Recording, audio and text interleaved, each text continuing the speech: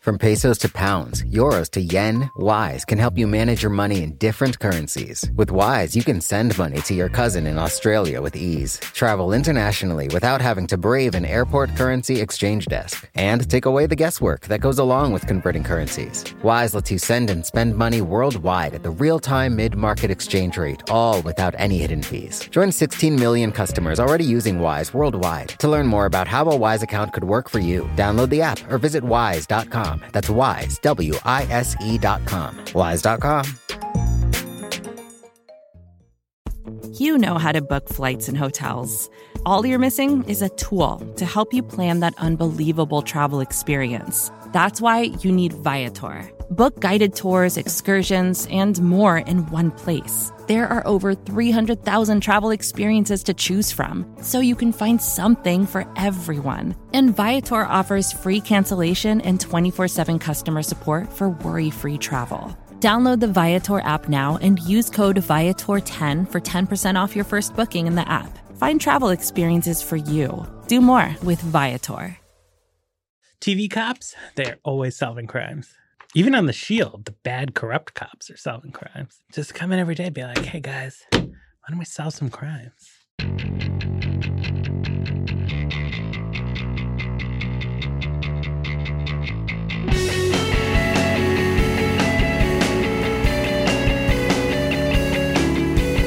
Hello, and welcome to another episode of The Weeds on the Vox Media Podcast Network.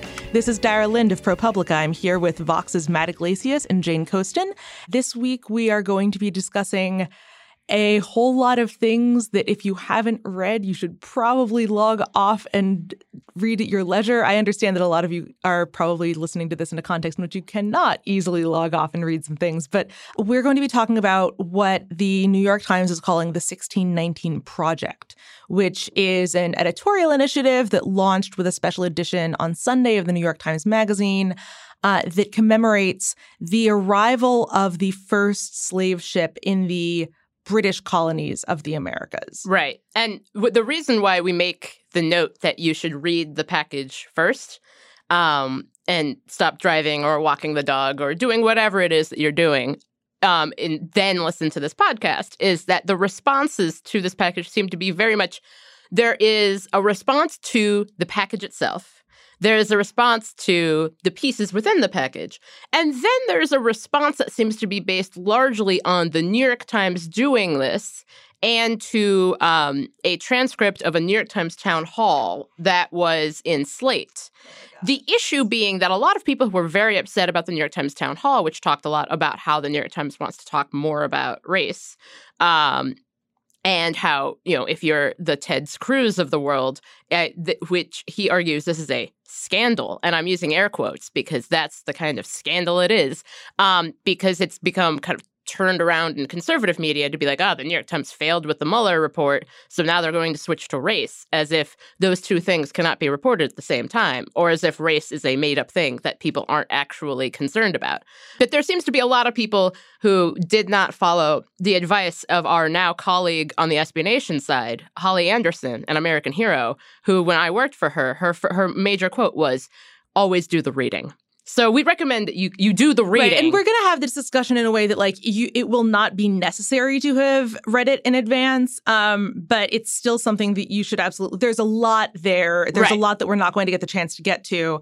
And also just, it's generally a bad look to not have – I think some of the critiques have made it very obvious that they're responding to – an idea of what the Times is trying to do here rather than the Times' stated mission. And I think there are lots of critiques to be made of the Times' stated mission, right? Because the thesis of this project, if you're not familiar with it, is that, you know, the cover of the special edition of the magazine posits that the America's true founding was in 1619, that this was where the seeds of what would become America were planted, that slavery and its legacy and the ideology of racism that was perpetuated to kind of give it moral license to happen have been not only, you know, central to America's understanding of itself, but like the thing that created America. Right. And that as a historical contention is like, it's contentious, right? And so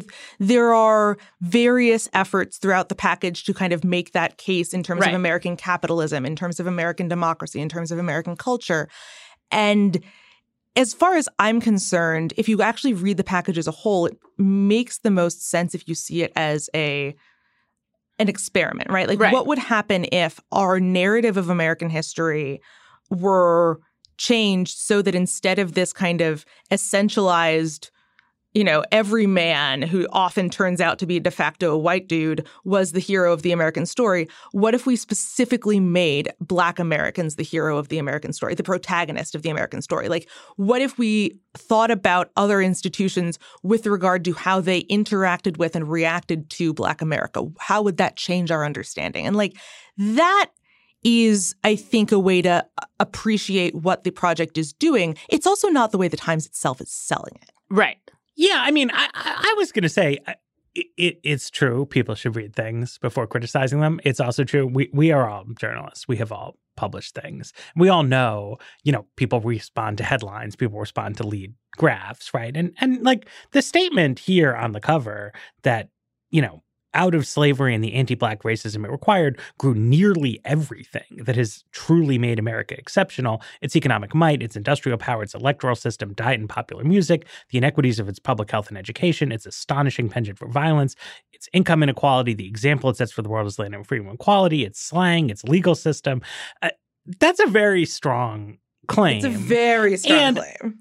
I think this whole package has like tremendous virtues. I loved the profile of the history of the sugar industry in the United States. Wesley Morris's thing about music is great. Jamelle Bouie's thing about voting rights and electoral systems is great. And the opening essay by Nicole Hannah-Jones, which is essentially her efforts to reconcile her ambivalence toward America because she grew up understanding American racism with the patriotism that her veteran father had, as both a personal essay and a kind of staking of claim, is a really, really powerful piece of writing. And frankly, that's what the Times is positing as the central essay in the collection. And some of the kind of discourse that is demonstrated, people haven't done the reading, has been people demonstrating they haven't read that one. Right.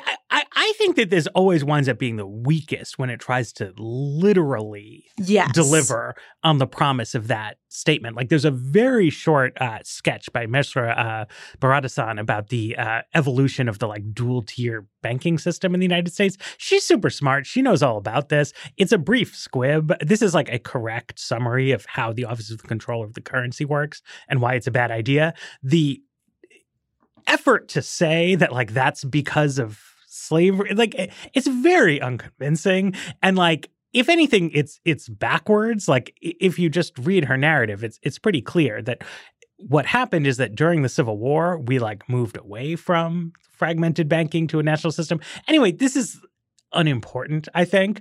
But it should be said, like, things happen on two levels, right? Like, there's like a big conceptual provocation here. And a lot of conservatives were duly provoked, right?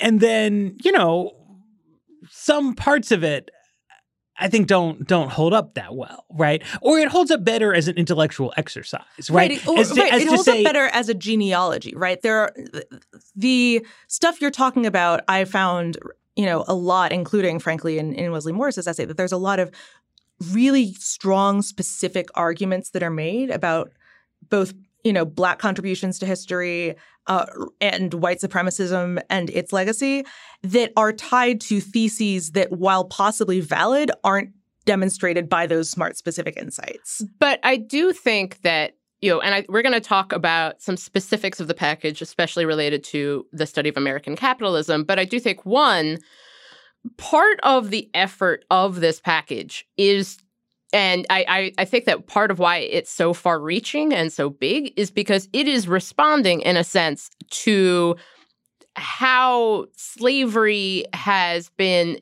almost, I think, if anyone took AP US history, in a weird way, slavery is decoupled from the overall American story. And so, when you're learning about like the founding of the Bank of the United States, you're learning about different economic panics or something like that. There's kind of an understanding that there's like American history, and Black American history, and that those are two separate entities. And, personally, I'm engaging in a bit of a genealogical project myself, which is to attempt to figure out, where the Black side of my family came from. And so I have gotten us back to about the 1890 census. Sorry, that's very impressive. Well, see, it's actually super annoying because I can trace us back to a town in eastern Mississippi. And then at that point, it's basically like, and I am making a shrug emoji basically right now. And so I think that it was interesting how the Newt Gingrich of the world put this, which was essentially arguing, and I believe his exact quote was that, this is very important for African Americans, but for most Americans, this is, and so the deliberate separation of African American history from American history, I think is what this package is in a sense attempting to do, because you can't extricate the two. You cannot. And I think that there have just been a lot of little things recently where people pointing out like people getting married on slave plantations, right? Or just like this understanding of African American history in which the African Americans have been taken out of it. So I think that there's kind of the macro of this package, which is to try to remedy that, to try and begin to answer, generations of lost cause mythology about what slavery and Jim Crow actually looked like for individuals, and to, again, continue the work of Martin Luther King and Frederick Douglass, both of whom made the arguments, specifically Frederick Douglass after he kind of left the arguments of William Lloyd Garrison, who argued that the Constitution was bullshit because it promoted slavery and we need something else, to basically say that, as Martin Luther King put it, that African Americans have been given a bad check. And we've been trying to cash this bad check for 400 years, and that the efforts to do so have meant that African Americans have been critical to forcing the United States to realize its potential and its promise.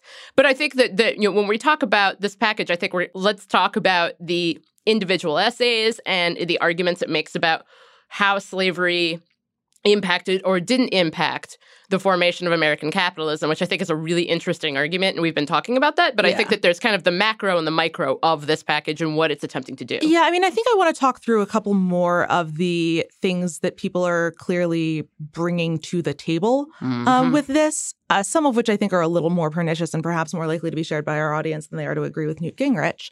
I mean, first of all, there's been an outsized response from some libertarians that has been very centered on the promise of America and the promises that the founders made.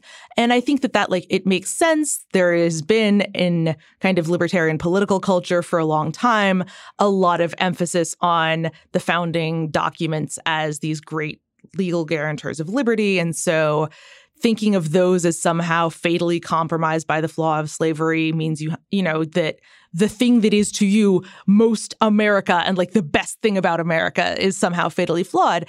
It has shown something of a fault line between libertarians and, liberals and the left in terms of whether they're willing to talk about Thomas Jefferson owning and mistreating and, having what we would call child rape relationships with his slaves.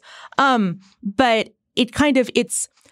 it's been interesting to see people react in if you grant slavery such a central role in the American narrative, then it means that all of our fruit comes from the poison tree, right? This actually very leftist reaction to if this is all true, then burn it all down, while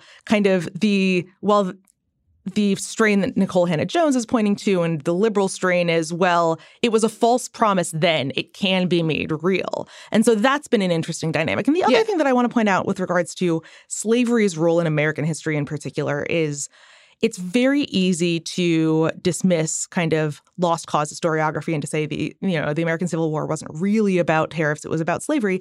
And that can lead to a certain triumphalism. Eric Erickson was saying on Twitter this weekend that we expiated the original sin of America. 500,000 Union soldiers died for it. We don't need, that's done. And on one hand, you can point to the legacy of, racism and the systemic dismantling of Black power and wealth for, a century plus after that.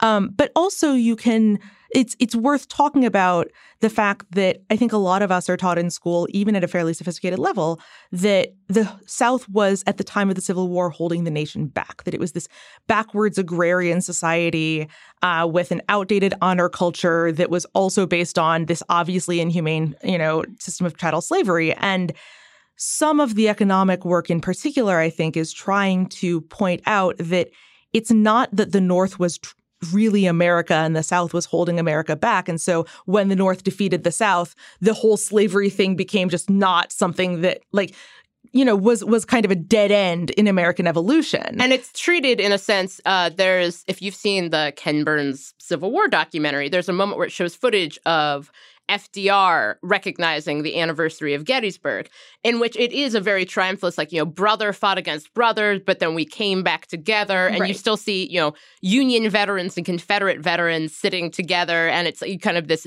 version of the end of the Civil War in which ultimately the Civil War was good for both the North, who won, and the South, who were allowed back into the American project.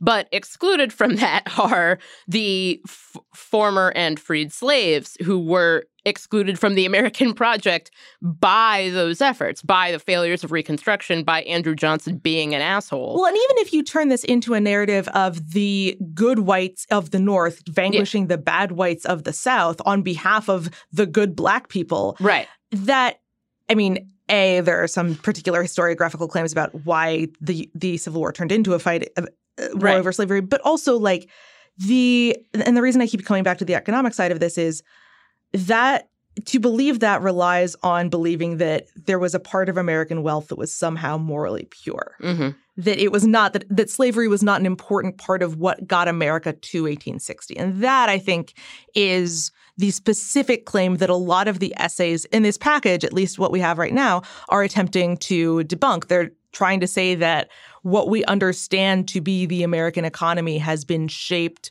by, not only been shaped by slavery, but we wouldn't have American economic hegemony in the way we have now without it. And so it might be worth kind of digging into those claims a little bit more. Well, okay. Before we take a break and do that, because I'm going to take the unpopular position, I think, on that stance, where I think that this is really strongest is the stuff that's in here about American political development, right? That's both Nikole Hannah-Jones on sort of African Americans as really the spear carriers of democratization in the United States, Jamelle on the aspects of political backwardness that are in the United States. A theme running through the essay on healthcare, right, I think is really, really, really spot on, where it explains about not some one moment where the legacy of slavery is the reason the United States doesn't have a universal healthcare system, but that time and time and time again, both the nature of the sort of white supremacist one-party South and aspects of racial dissension among working class Americans sort of undermine this project. That, I think, is very true and correct. And to me, it somewhat actually cuts against the thesis where it is Matthew Desmond channeling Ed Baptist and Sven Beckert, because to an extent, there's only 100% of the pie to explain. And so it can't both be that things are just following patterns that were set long, long ago, but also that actually there are popular initiatives that can't pass because of electoral dynamics that were set up in a weird way. So I want to take a break, and then I want to delve into this sort of economic piece. Support for The Weeds comes from Not Another Politics podcast from the Harris School of Public Policy. With the constant news cycle, there's a lot of noise out there. Opinions are plastered all over social media, pundits are throwing out hot takes without any sort of context, and it's only getting worse as we dive farther into election season. We know that if you're listening to us at The Weeds, you're looking to cut through all this. And if you like this show, you might like Not Another Politics podcast. Not Another Politics podcast is produced by the University of Chicago Harris School of Public Policy. They want to take a research and data approach to analyzing hot-button issues and offer perspectives that go beyond the headlines. They cover a wide variety of topics in their episodes, but a few recent episodes that you can listen to include a deep dive into why women are underrepresented in U.S. politics or whether or not we can believe political surveys. You can listen and subscribe today at harris.uchicago.edu/NAP. That's NAPP. Wise is the app that makes using different currencies easy. Need to send dollars to your cousin in Bali fast? Getting paid in another currency and don't want to lose out because of inflated exchange rates? Want travel money without having to slog through the currency exchange kiosk? Then Wise might just be your answer. From pesos to pounds, euros to yen, Wise takes the guesswork out of converting currencies. You can send and spend money worldwide at the real-time mid-market exchange rate with no markups and no hidden fees. In 2023, people sent over $100 billion worldwide with Wise. What's more, over half of those transfers got to their destination in less time than it takes to listen to this ad. Whether you're traveling, sending money abroad, or doing business, let Wise help you manage your money in different currencies with ease. Join 16 million customers already using Wise worldwide. To learn more about how a Wise account could work for you, download the app or visit wise.com. That's Wise, WISE.com. Wise.com. So I read Ed Baptist's book, The Half Has Never Been Told, when it first came out. Because it came out, I met him right around the time it was published at Cornell. I was there in a thing. I found him incredibly impressive. I was really interested in what he had to say. His book came out. I read it. I wrote it up for Vox. I thought it was like really cool, hot shit. There's a lot going on in this book, which to some extent can now get reduced to a narrow quibbling about like 4 things he says in it. There's like I have a copy of the book here, and it's very dense. There's a lot happening here. It's a big book, and Sven Beckert's book, Empires of Cotton, is even bigger and more ambitious in scope. But among other things, these books, this genre of book, makes the claim that slave-grown cotton was like the essential foundation of American prosperity. And I have come to believe in subsequent years, reading a bunch of criticisms of this, that that's really not true. You can see, I mean, just as a layperson, if you know how GDP works, there's a section of the book where he explains that cotton represented half of American economic output. And that's just not right. It was 5% of American output, which, to be clear, is a lot, right? The entire house building industry in the United States is not quite 5% of output. And I think it's like common sense that if all of house building went away, that would be a big deal. So like you shouldn't dismiss anything at 5%, but by the same token, like 50% is too much, right? And there's a number of claims along those lines, all of which I think tend to founder on the fact that like we don't need to speculate as to what would happen if slave-grown cotton went away, because it did in fact go away, right? And the industrial economy was fine. Right. And it's not to dismiss slavery as unimportant historically, because people were, in fact, enslaved on these cotton camps. Right. But there's a counterfactual question, right? To say that like the foundation of American prosperity was slavery in this weird way echoes the rhetoric of the slave owners themselves. Right, who made the case repeatedly throughout the 19th century to the North, right, initially quite persuasively. Their line was like, you may not like this, but you need it. Right. Right? We are bound together in this incredible system that is delivering prosperity for everyone. And a big part of the story of the growth of anti-slavery sentiment in the North was Northern whites coming to believe that analysis was incorrect and that like they didn't have to like slavery. Right. Right. And it's true. After the end of slavery, the economy continued to function just fine. And the whole thing was like a monstrous crime that was done for the benefit of a pretty narrow slave-owning elite who profited from it enormously.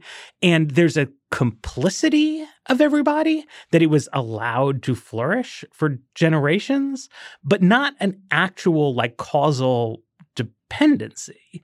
And I don't quite understand what the belief is that putting this like strong slavery led to American prosperity thesis, like what political work that's supposed to do. Because I understand what political work like the Mississippi state legislature thought it was doing when they said their position is aligned with slavery, because to attack slavery is to attack all of commerce and industry. Going back to the burn it all down stuff we were talking about earlier, like if you believe that capitalism is inherently evil and you believe that American capitalism is specifically evil because it was built on the backs of chattel slaves, then like that bolsters your political argument that we need to destroy capitalism, we cannot tame it.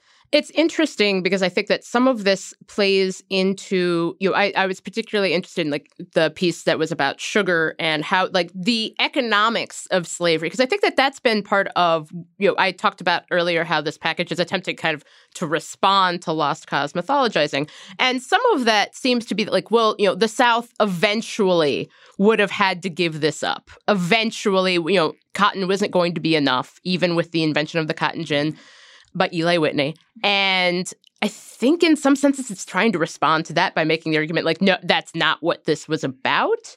But I think that you've brought up, and we've got a couple of papers on this subject, that's not entirely factual. Well, one thing that's interesting, right, is there's like two different like historiographies here, right? Like there's one tradition which held that slavery was somehow like it wasn't working. It was unprofitable, right? Well, it's inefficient, I believe is the argument. Yeah, and this is what I think has led to the folk understanding of the South was holding America back, blah, blah, blah, blah.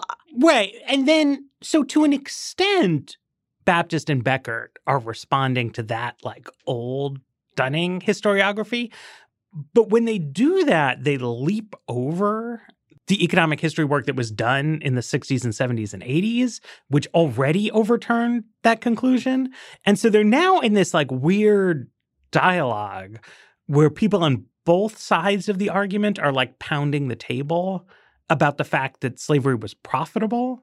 It was both profitable and cruel, yes. Right. Because the original correction, at least, is, and this is relying heavily on some academic reviews of Baptist's book, but, it seemed to me that getting a sense of the historiography that there was initially the slavery was profitable because, and one of the reasons for that was that slaves were treated better than we thought because they were seen as, potentially productive workers, which then had the correction of, no, slavery was profitable and slaves were productive, but it is also true that slaves were living under extremely cruel conditions and that the productivity was not necessarily a function of slaves being treated well. Also, that slaves being individuals, for our libertarian friends, with individuals with some agency, participated in sometimes plantation-wide work slowdowns or just intentionally didn't do things because of, slavery and not being particularly jazzed about it. Well, so, that's an interesting sort of like debate within the debate, right? Because then another thing that happened where there was a big social history movement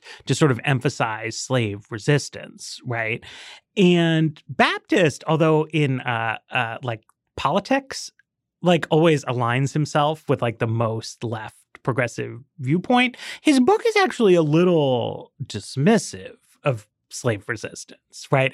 He wants you to believe that sort of slave driver torturing was extremely effective and that they basically had the whole thing on lockdown.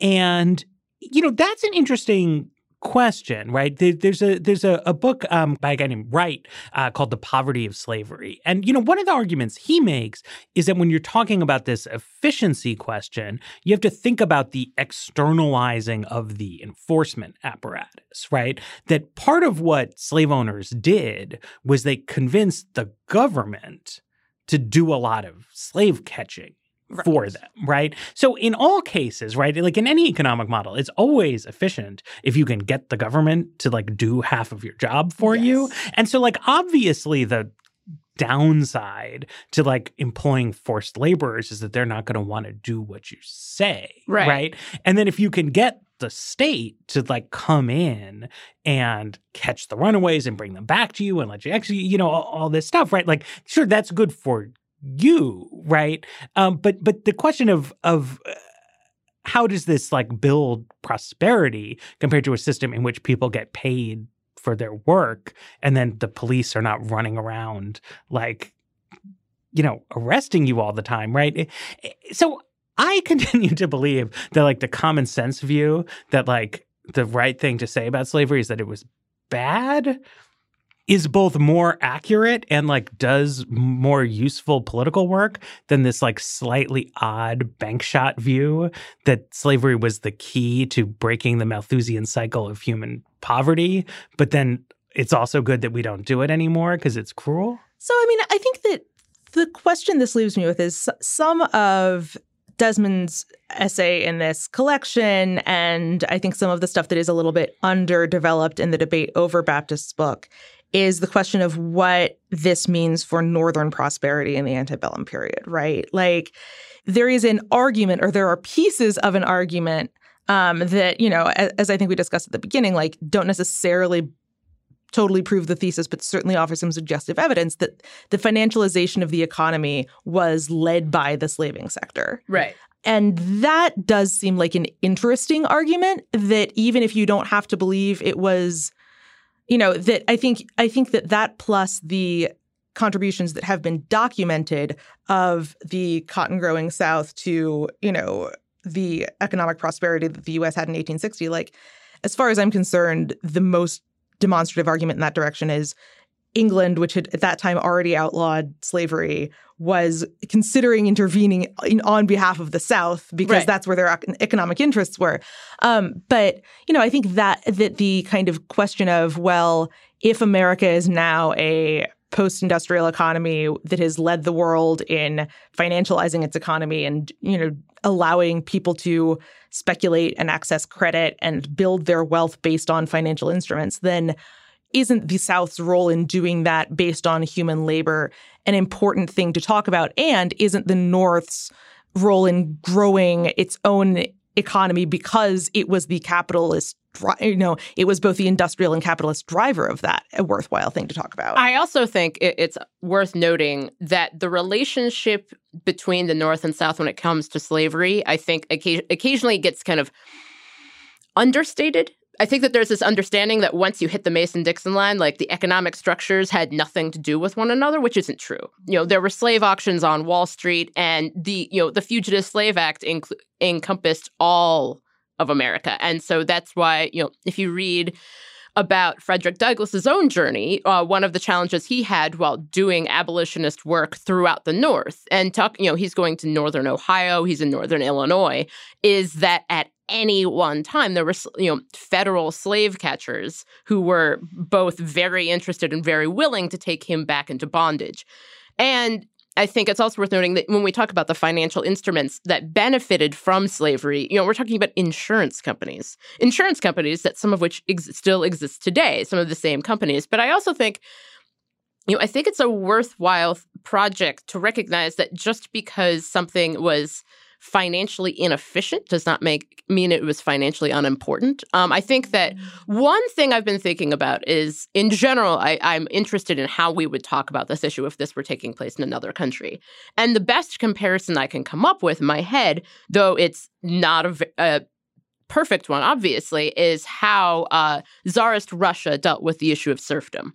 And so when Catherine the Great released the first iteration of her nakaz, which was an effort to kind of constitutionalized law in a sense that was borrowing from Europe in a way that would, you know, work for Russia, which the czars following Peter the Great spent a lot of time trying to be like, we're European. And then the people of Russia were like, less so. But when she was talking about, okay, and now it's time to free the serfs, and landowners were like, absolutely not. We would no thank you. Because at that time, you know, there were landowners in Russia who had as many as 150,000 serfs on their land, because serfdom was a very different project from slavery, but somewhat similar. And so I think that whether or not we can look back and look at the South and say, like, this was an economically inefficient model and it was also inhumane and brutal, they thought it was very important. And their entire understanding of not just their economic life, but their social and socio-political life was dependent on this institution. And so I think it's worth noting that just because it wasn't like a good, slavery wasn't effective, it wasn't efficient.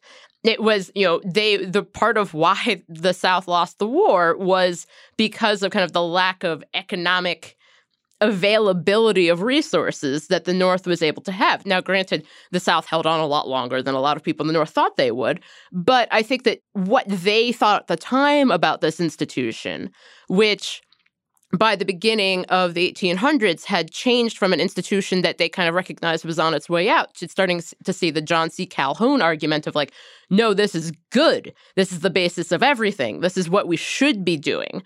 And so I think that how Southerners and specifically Southern elites understood this institution is just as useful as our understanding of the actual economics of the institution. I mean, I think that's true, but I don't think I think that doesn't necessarily give us much in the argument of that does open you up to the critique of, well, yes, it was important to them and then they lost the war. And so, we get to like jettison that from the ship of history, which like to demonstrate, I think to demonstrate that there wasn't necessarily a rupture once chattel slavery ended. There wasn't a rupture once the Civil Rights and Voting Rights Acts were passed. That's the work that has, I think, successfully been done on white liberals, as Matt has written over the last several years. Right. And that, I think, is part of where this project is coming from, to kind of ground that in a more specific understanding and to do it in a way that doesn't actually center those white liberals feeling bad about things, but in fact, like, centers America in a way that's different from the way we're used to thinking about it. I agree with that.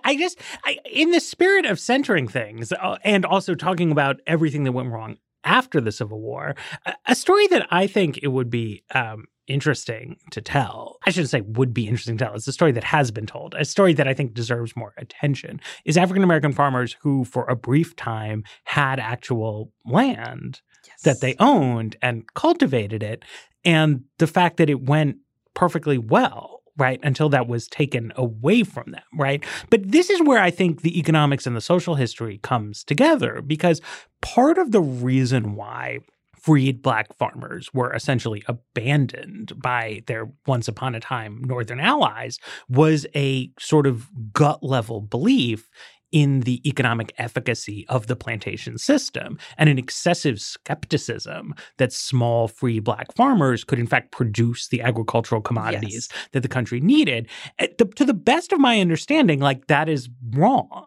That like it was not just like morally wrong that people didn't get their 40 acres and a mule, but like there was an analytical error. And that the project of establishing smallhold farms in the South could have been a successful solution, right, for people. And it was a solution that was not pursued. And that, as much as anything else, is the origin of a lot of ongoing problems, right? That the white North sort of walks away from the situation, in part quietly thinking that now that they've sort of won the argument about the West and the railroads, right? There were a lot of Northern concerns that were like related to slavery, but didn't touch at the core of Black rights, right? So they got their way on all this other stuff.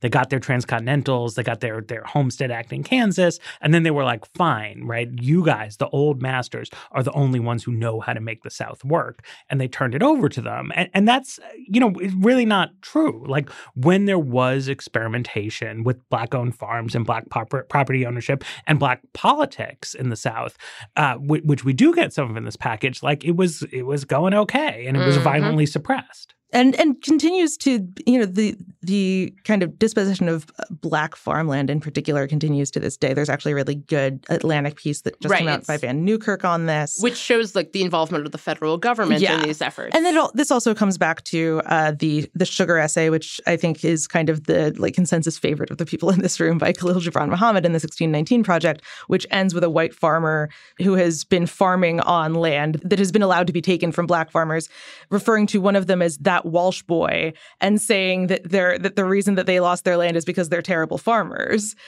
which is certainly an interesting note to have from a person who was currently alive and did not, in fact, feel uncomfortable saying these things to a journalist in 2019.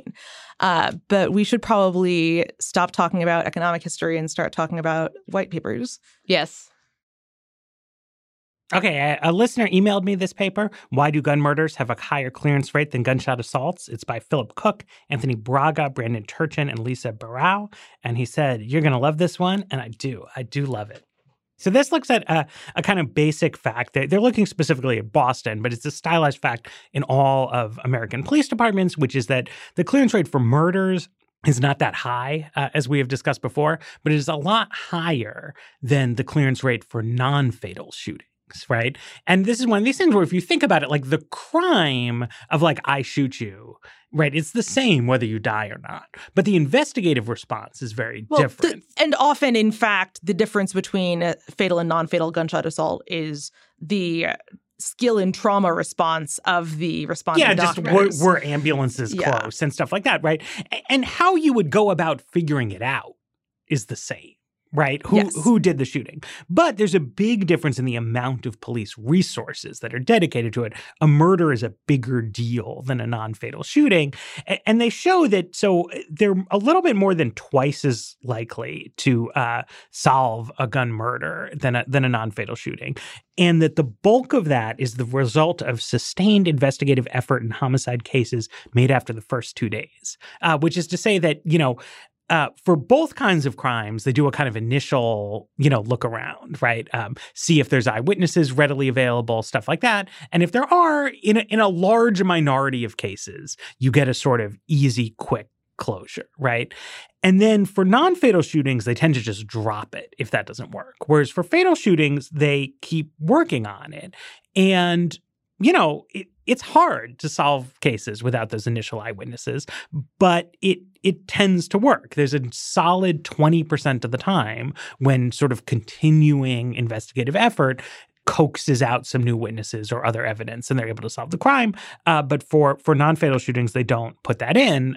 So the basic policy takeaway is that if police departments put more resources into trying to solve crimes, they would in fact solve more crime. Well, it's also interesting because a lot of times in non-fatal gun assaults, there's every evidence that the person who commits the non-fatal gun assault will go on to commit a fatal gun assault. Because again, as the reason in some of these cases why it is non-fatal is because even if it is a horrific injury, being at, access to medical treatment and being close to a hospital or something like that, and also the fact that trauma medicine has grown and improved with leaps and bounds. So there are a lot of gunshot wounds that would have been fatal 20 years ago that are no longer.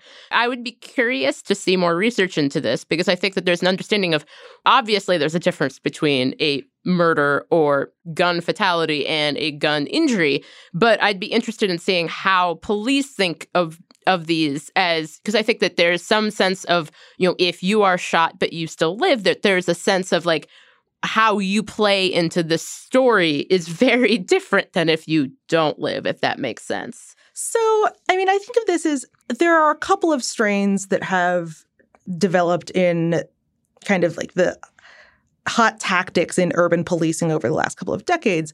And one of them is the idea that violence is hyper-concentrated, right? As you were saying, Jane, it's not just people who commit those assaults, but frankly, the person on the victim end of a non-fatal gun assault is themselves disproportionately likely to have been involved in violence or to be involved in violence down the road. That kind of victims and perpetrators are this very closely knit network of a few people. And so that would seem to militate toward putting so much more effort into non-fatal gun assaults because that means that you can prevent the fatal gun assault down the road. But then there's the kind of top-line political, whether you blame it on CompStat or whether you blame it on the kind of political incentives that local police and local politicians have.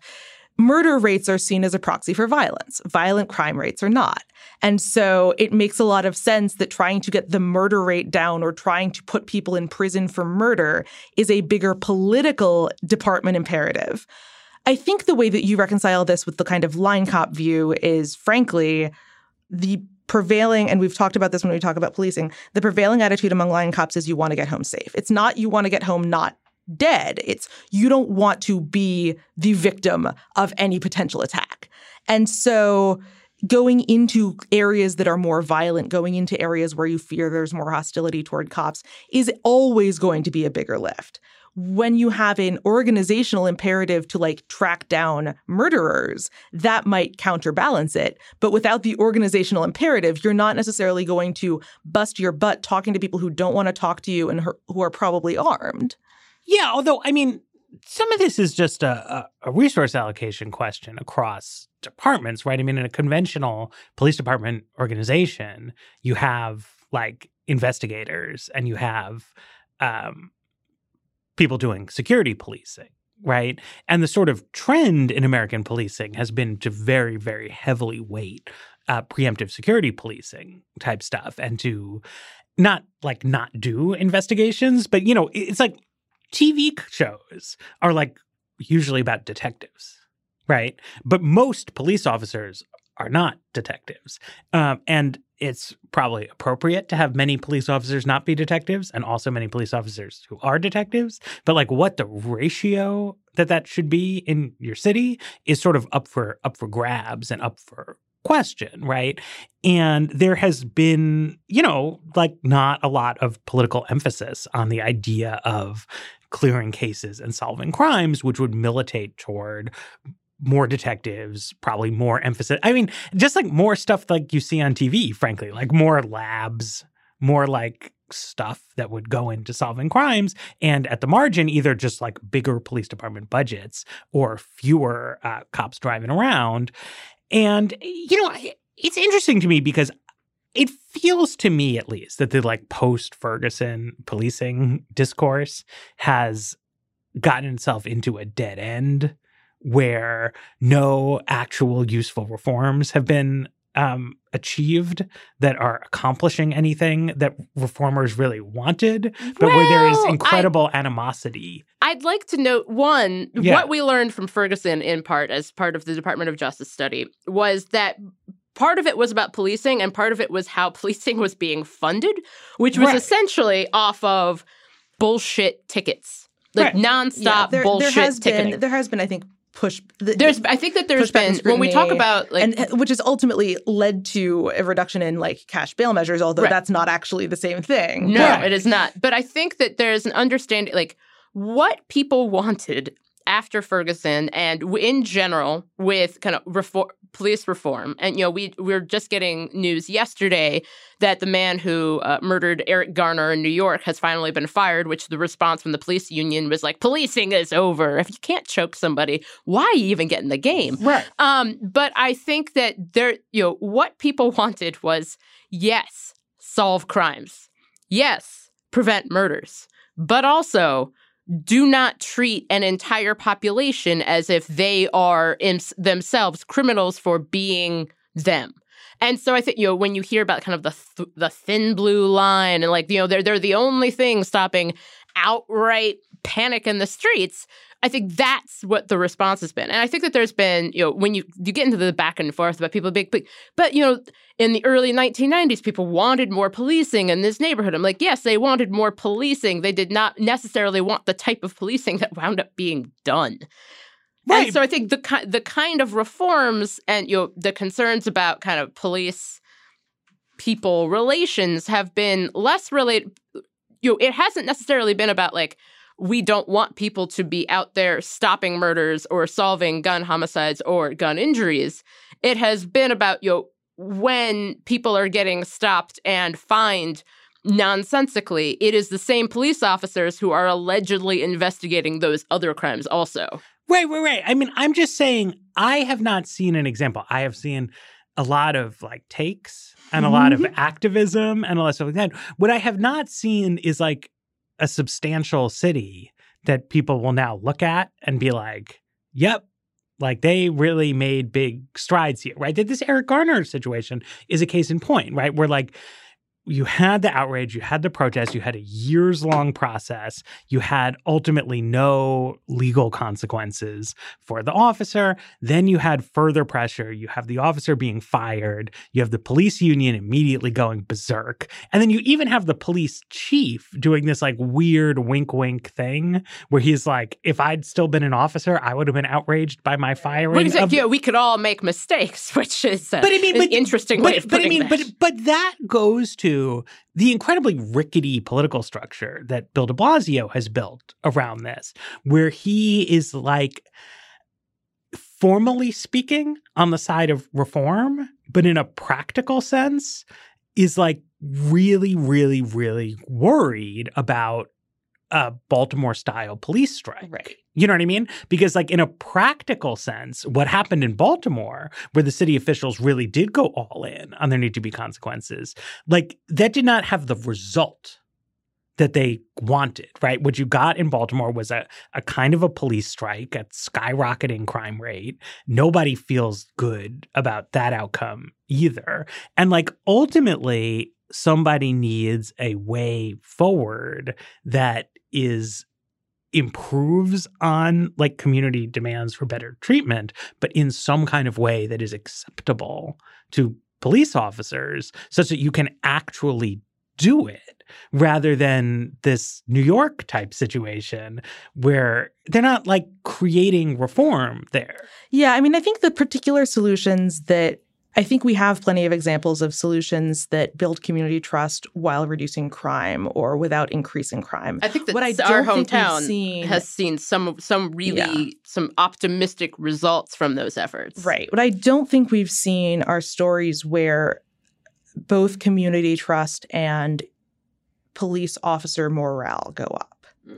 And that, I think, is what, if we're going to be dealing with a world where police officers view their ability to do their job as the key to morale and are frustrated and like see attempts at, you know, high profile accountability like the Pantaleo firing as blows to morale, like that does pose a problem for crime going forward. And that's kind of a place where, and you know, maybe people should like send us some emails if they know of things, but that's where I think I'm not seeing those kind of two pieces moving together. Right. Because, I mean, with the Pantaleo case, you have a clear instance in which a judge said, like, you lied about using a chokehold. They showed him video of him using this chokehold after he described what a chokehold was.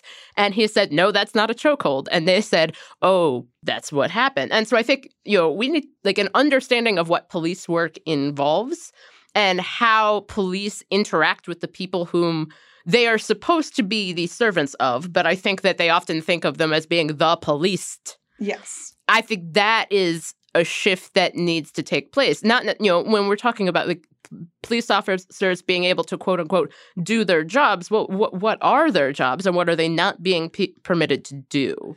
Yeah, I should also mention, because I think we didn't talk about it before, but the essay in the 1619 Project about criminal justice, I think, is very persuasive on this point, that it's a question of like what is the job, right? Who are the clients? Yes. Who does the law protect, right? And that this is very fundamentally shaped by, you know, racism. But I think importantly, not by racism in the sense of like ooh, yuck prejudice, right? But of like a deeply entrenched social system that was about treating a very big share of the population as not citizens of the country. And with that, we've probably we're going to give you a lot of reading and show notes. Please do the reading. Yeah. I mean, or don't do the reading and don't talk about it. Yeah. One of those two. Yep. But not a weird combination of the two. If you have done the reading, you should definitely participate in the Weeds Facebook group. And send us some emails. Yeah, send us some emails.